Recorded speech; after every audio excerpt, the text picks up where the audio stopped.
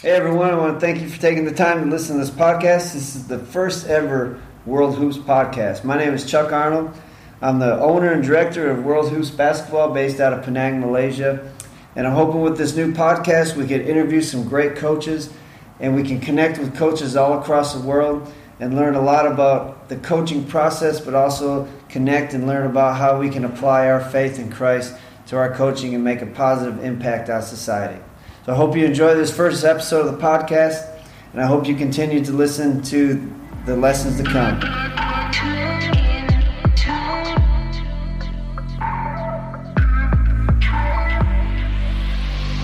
I'm the Venus for your Mars, I'm the healing for your scars, I'm the nighttime for your stars. You don't have to look so far. Water in the family tree, ever after happily. If the earth falls to the sea, in your arms is where I'll be. We already are, you and me. Ask the real questions to see who I was based on what I did. So therefore, as long as I was doing well in coaching, I was fine. But if I wasn't doing well in coaching, I was not fine. And I began to identify myself as a coach by how these kids performed. And when I lost that job, I had to ask that tough question. What's it really all about? Welcome to the World Hoops first ever podcast. That's the issue that we're going to talk about today, is what is coaching really about for you? Coach Duke talks about that empty feeling inside when you fight to compete in every way.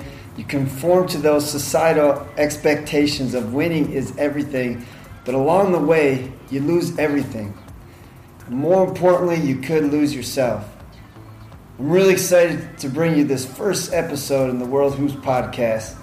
We're going to talk about that, finding that true purpose in coaching and how to make a lasting impact not only on your players, but hopefully to yourself and also to your family. I want to first start off by highly recommending Jeff Duke's book, 3D Coach. And I want to really encourage you to get involved in one of FCA's 3D coaching courses. This has been a great experience. I read the book. I loved the book. I learned a lot from it. And it's a great experience of learning how to experience coaching in a way that's meaningful to your players, to your coaching staff, and most importantly, to your community and to yourself. You and me, psychically in tune to thee. I want to start off this podcast and talking about one of the greatest coaches of all time, and that's John Wooden. What does John Wooden have to say about being successful in basketball? John Wooden, most of us know his track record. He's one of the most successful basketball coaches in the history of the game. He's even more famous in his thoughts and theories on success. Coach Wooden has been described by his players as never mentioning the word winning, yet he always maintained that high standard, expecting success when you give your best. Let's take a listen and see what Coach Wooden has to say about success. I coined my own definition of success in 1934 when I was teaching at a high school in South Bend, Indiana, being a little bit disappointed and delusioned perhaps by the way parents of the youngsters in my English classes expected their youngsters to get an A or B. They thought a C was all right for the neighbor's children because the neighbor's children are all average. But they weren't satisfied with their own and would make the teacher feel that they had failed or the youngster had failed, and that's not right. The good Lord in his infinite wisdom didn't create us all equal as far as intelligence is concerned, any more than we equal as far as size, appearance. Not everybody could earn an A or B. I didn't like that way of judging, and I did know how the alumni of various schools back in the 30s judged coaches and athletic teams. If you won them all, you were considered to be reasonably successful. Not completely, because I found out we had a number of years at UCLA where we didn't lose a game, but it seemed that we didn't win each individual game by the margin that some of our alumni had predicted, and quite frequently I really felt that they had backed up their predictions in a more materialistic manner. But I was through back in the 30s, so I understood that. But I didn't like it. I didn't agree with it, and I wanted to come up with something that I hope would make me a better teacher and give the youngsters under my supervision, whether it be in athletics or in the English classroom, something to which to aspire other than just a higher mark in the classroom or more points in some athletic contest. And I thought about that for quite a spell, and I wanted to come up with my own definition. I thought that might help.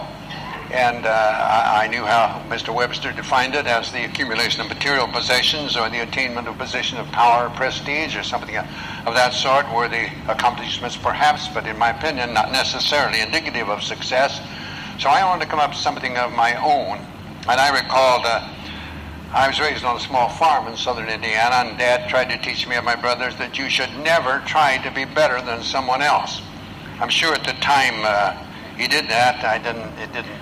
Well, somewhere, I guess, in the hidden recesses of the mind, it popped out years later. Never try to be better than someone else. Always learn from others, and never cease trying to be the best you could be. That's under your control. And if you get too engrossed and involved and concerned in regard to things over which you have no control, it will adversely affect the things over which you have control. Then I ran across a simple verse that said, "At God's footstool to confess, a poor soul knelt and bowed his head. 'I failed,' he cried. The Master said, 'Thou didst thy best.' That is success." From those things and one other perhaps, I coined my own definition of success, which is peace of mind attained only through self-satisfaction in knowing you made the effort to do the best of which you're capable. I believe that's true. If you make the effort to do the best of which you're capable, trying to improve the situation that exists for you, I think that's success. We got to remember as coaches, if we give in to that standard of society, then we cannot help to improve society. We're in a very powerful position to be heard and to have an influence on the next generation to come. It's a powerful and dangerous responsibility in being a coach that we cannot take lightly. I love what Nelson Mandela has to say about sports. And Nelson Mandela is a man who changed the course of his country through a sport that the majority of his population hated. Nelson Mandela has this to say about sports. He says, "Sports can create hope where there was once despair. It is more powerful than governments in breaking down racial barriers." I know living in Malaysia and doing a lot of coaching in Southeast Asia, where a lot of times I go out and I coach in places that speak Bahasa, they speak Mandarin, and there's a big language barrier. But the one thing that we all have in common is the sport of basketball. And that instantly breaks down those language barriers. It breaks down the religious barriers, and we have this instant connection to be able to progress and to work together for a common cause. That's the power of sports. I love what Coach Dabo Swinney, football coach at Clemson, recently said about Kaepernick's 49ers protest. His response went viral, and I looked the other day and it had 1.2 million views. Here's part of what he said. You name it. Unbelievable. Now, does that mean that there's not still problems? Yes. Where there's people, whether they're black, green, yellow, orange, white, there is going to be sin, greed, hate, jealousy, deceitfulness. There's going to be that. That's always going to be there. Always will be there. Always. But attitude, work ethic, love, respect for others, that doesn't know any color. That's what I love about football. That's what I love about the game. That's what I love about it. When we look at the three people that we just heard, Coach Wooden, Nelson Mandela's quote, and then Coach Swinney, they all have one thing in common. That's the foundation and their identity of what drives them in sports. Nelson Mandela said, "Until I changed myself, I could not change others." Coach Swinney said that if we just follow two commandments in life, love your God with all your heart and love your neighbor as yourself, we would have a great country. And Coach Wooden is famous for saying, drink deeply from good books, especially in the Bible. All three of these coaches understand that success comes from the top down, not from the bottom up. You need to first recognize and follow the example of success set before us in the way Christ lived. Then you need to change yourself and become a man and a leader that follows Christ's example of humility, hard work, discipline, positive character, and a no-quit attitude that shows gratitude for the people around you. Then your coaching staff and players will understand the true meaning of success, when the focus is not on the scoreboard at the end of the game, but rather it is how can we serve our teammates, the community, and work together to improve ourselves. There's only one winner at the end of every game, and a very small percentage of programs will experience championship programs, but we can all learn to experience success and teach our players what success really is. So I want to end this first podcast with the part that we started off with. What is coaching about for you? Is it about the score at the end of the game? Or is it about taking advantage of that opportunity to impact people's lives in a deeper way and hopefully improve society?